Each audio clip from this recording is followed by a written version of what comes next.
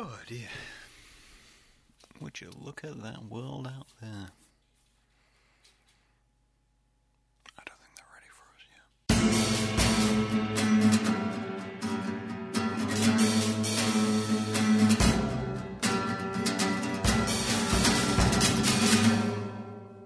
Sup kids, how are you doing today? It is lovely to speak to you, as always. You might not get that conversational experience back from me because this is a one-way street, and when I say things, then who knows, you might be replying, and I come at me if you want to talk about something, but you might have to do it in the comments. It might take a little bit of time. Apologies. That's what the live streams are for, when we do live streams, so you can have instantaneous gratification of things you need to go along and what you want to discuss. That's how you get instantaneous gratification. If you do want to check those out, Chilling with Concrete, first Sunday of the month. Anyway, getting past that point, wherever we go. I have a bad habit. I do. I have many bad habits, he says, after drinking his second cup of coffee in the space of an hour. There's not much which can be said for me. I have quite a few bad habits, but one of the... maybe I'm disclassifying this already. Maybe it's not even a bad habit. It's just something which I thought was worth discussing, because it's something I've noticed about myself. I'm the kind of person who looks at themselves, not in a mirror, but,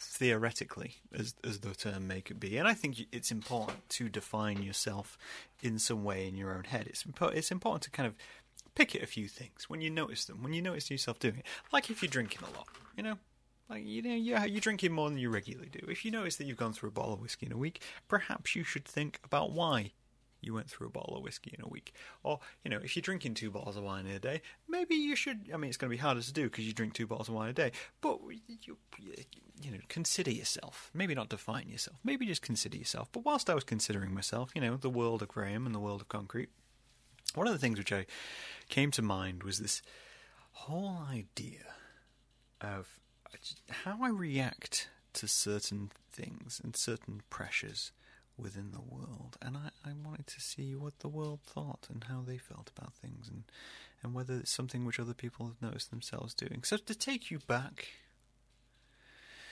all the way to when I was very little. Something which we were told when we were kids. Something which still sticks in my head today and probably has a lot of lasting damage of how I present myself to the world, is that you should never show off, Graham. You should never show off. I have a very vivid memory of guests coming over to the house and me being told by my mother and my father to not show off. Don't be showing off. If you show off, you get into trouble, or you'll injure yourself, which is true. In a couple of instances, I did injure myself from trying to show off. And then I stopped. I kept my interests to myself, not be the centre of attention, not draw attention to myself, become extremely shy to a point of detriment to my own self. And that's something I maintained for many, many years. And really, this podcast was probably the first time I've actively put myself in the firing line, so to speak, and said, hey, this is something which I'm doing, and this is something which I'm going to do for my own enjoyment, but also for yourself, and I want this to be content out there, and that kind of thing. It takes a fair amount of ego, which is it uses up all my ego doing the podcast. Like, all the ego I have to give is in this podcast. Everything else, you've met me in real life, I'm terrible at being confident of myself. I can be confident of things. Things are fine. A mug's a mug. But myself, nah. Barely talk about it. That happened recently when I was on the radio, and asking questions about me, and I'm thinking, I don't know how to answer questions about myself. I can answer about my work, because there's a nice little divider in between me and you when my work's there. You try and approach me, it's like, doesn't matter, here's some work. We're going to get to that. But it was something I was taught from a very, very young age. And then going through kind of growing up and experiencing levels of bullying and high anxiety and mistreatment at the hands of others who were also finding themselves. It was never a thing. Even intervening in things was not really possible for me. I have quite a few memories of, obviously being bullied myself, and then seeing other people be bullied, thinking I should step in, I should do something, I should involve myself in this situation. But because of the personality I was rocking at the time, and the mentality I had, the goal was never to intervene. be a shadow. As much as you could be a shadow, be a shadow. And so I was. And there's situations I regret, and situations I think I should have stepped in and I could have probably helped. Who knows? Maybe it wouldn't have helped. Maybe it made things worse. But there's definitely situations where I think I could have helped out, or at least, taken some attention away. And then jump to me being a teenager. And being a teenager is all about getting attention, and being a teenager is all about, defining yourself in the world, making that act of rebellion something which you can be proud of and something other people should be wary of. So I did a lot of that. Again, a lot of my artwork led into that. Again, it gave me a nice little point of distinction to just push people away, put a little boundary between people, and evolve that into being. And yet my personality again stayed quite pliant, quite docile, quite doing nothing and saying nothing, because my opinion's worthless, as it were.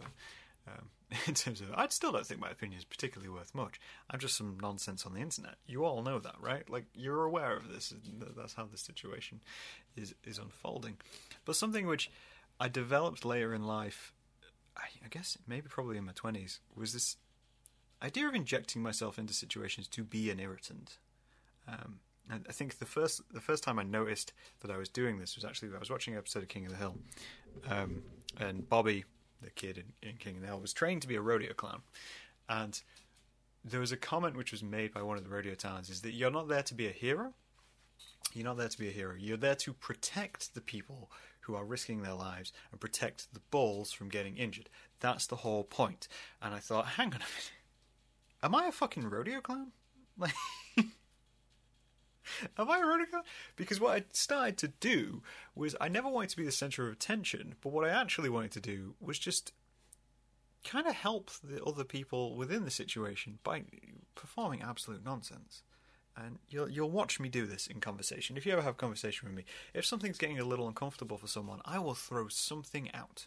I will just mention something, or I will make a joke, or I'll make a comment in order to distract from that, to ease the tension on the other person. I do it at home. I do it with family. If something's boiling over and personalities are clashing, I just inject myself into that situation.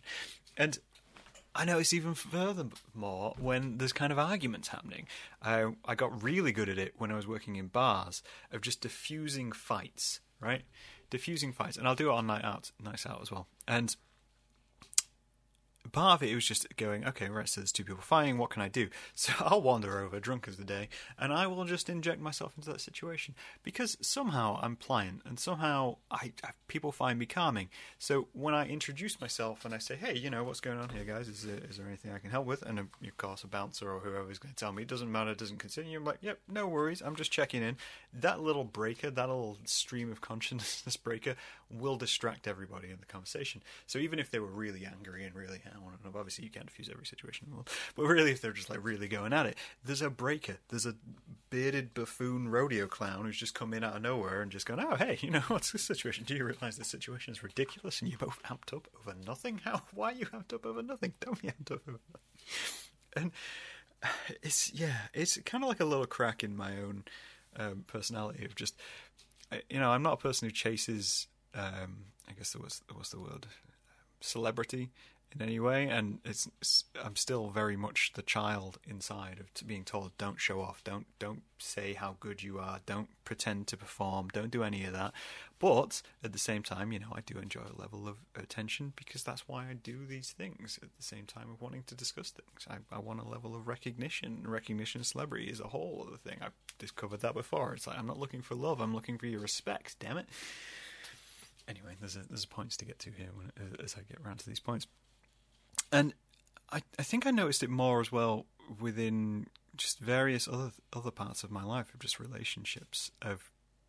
I moved away from the term rodeo clown. Let's be real. I saw a quote, I can't remember where it was, ages ago. It says there's a very fine line between a matador and a rodeo clown, which I completely agree with. There is a fine line between a matador and a rodeo clown. Obviously, a matador, just as a point, I don't agree with bullfighting. Just as a side point here, but this is the metaphor I'm using. So a bullfight is someone who picks a fight, right? A matador is someone who is picking a fight. It is finding someone to fight against, a bull to fight against, and it is, placing yourself in that situation to get praise and applause, to show that you can do the best, and you can do that by hurting somebody else. Fuck that. Fuck the ego which makes you do that, right? A rodeo clown is someone who is putting themselves in a situation for people who are doing that. You know, is putting yourself in a situation for people who are searching for fame and glory and going, yeah, you know what? Cool, it went wrong, doesn't matter, I'll distract the danger whilst you make an escape, even though what you were doing in the first place was foolish, right? So that's why I moved away from rodeo clown. And what I instead I came up with is just like the whole idea of, really what I do is I paint a target on my back. When I go into discussions and when I go into features, there, especially when I'm confronted with something, the first thing I will do is I will paint a target on my back. It's like confronting a bear. I will get as big as I can. I will wave my arms. I'm saying, oh, hey, over here, come talk to me. Do you know why you can come talk to me? Do you know why there's going to be a massive target on my back?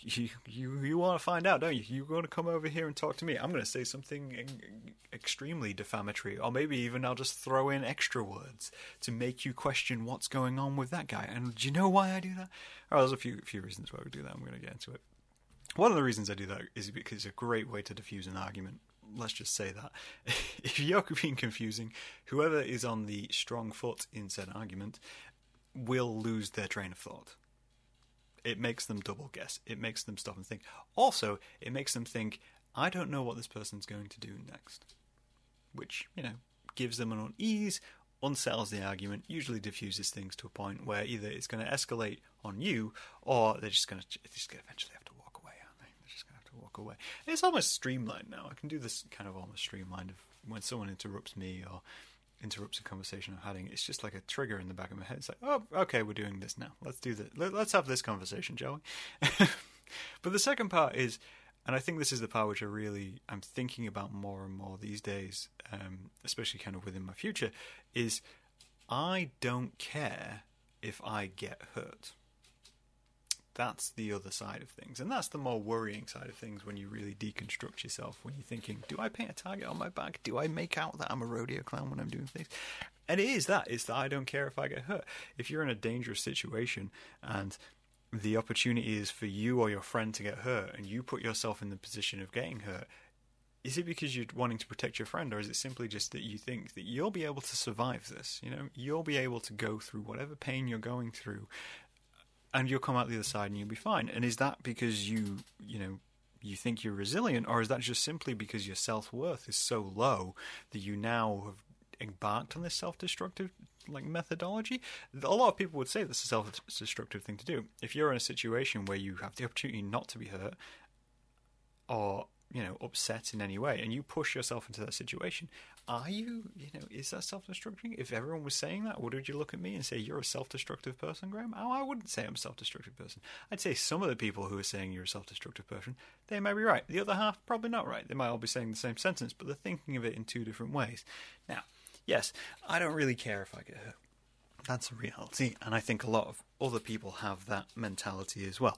You know, if you're going to enjoy something and you're thinking, well, at the end of this, I'm going to feel terrible. What is the great... Oh, there's an example of that. I was talking to somebody about it. What was it? We were discussing something... Oh, we were discussing the idea of staying up all night. So we were talking about...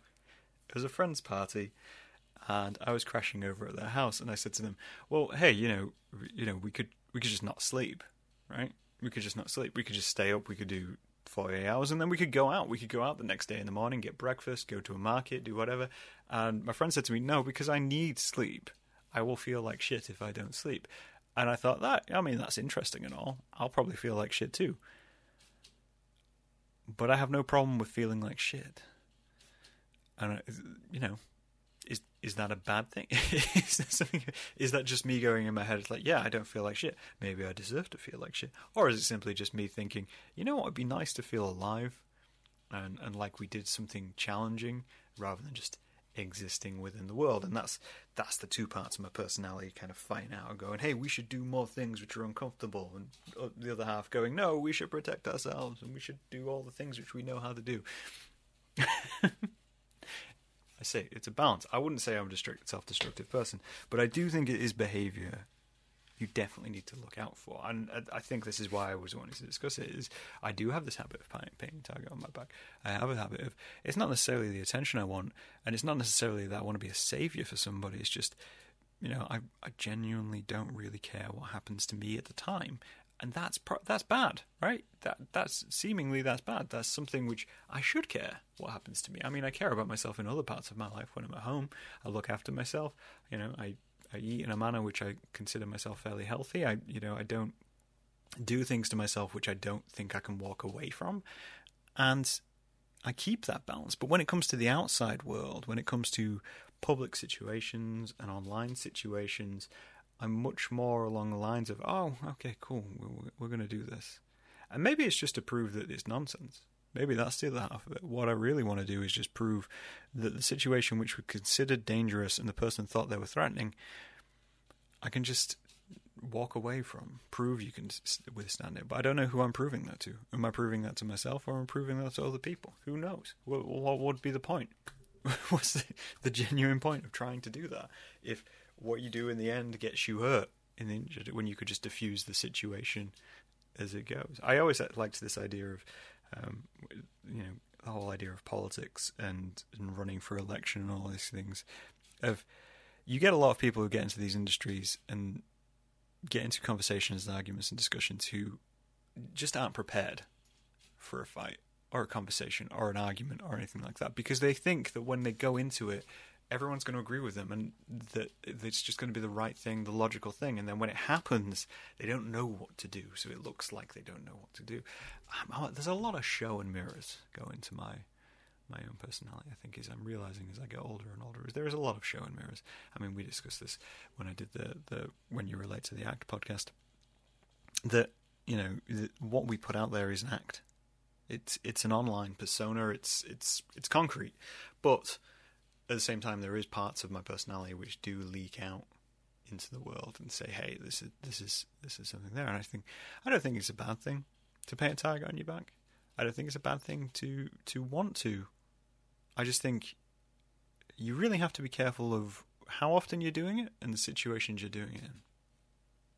And I think that's the truth. I think that's a fair point to kind of land this out on.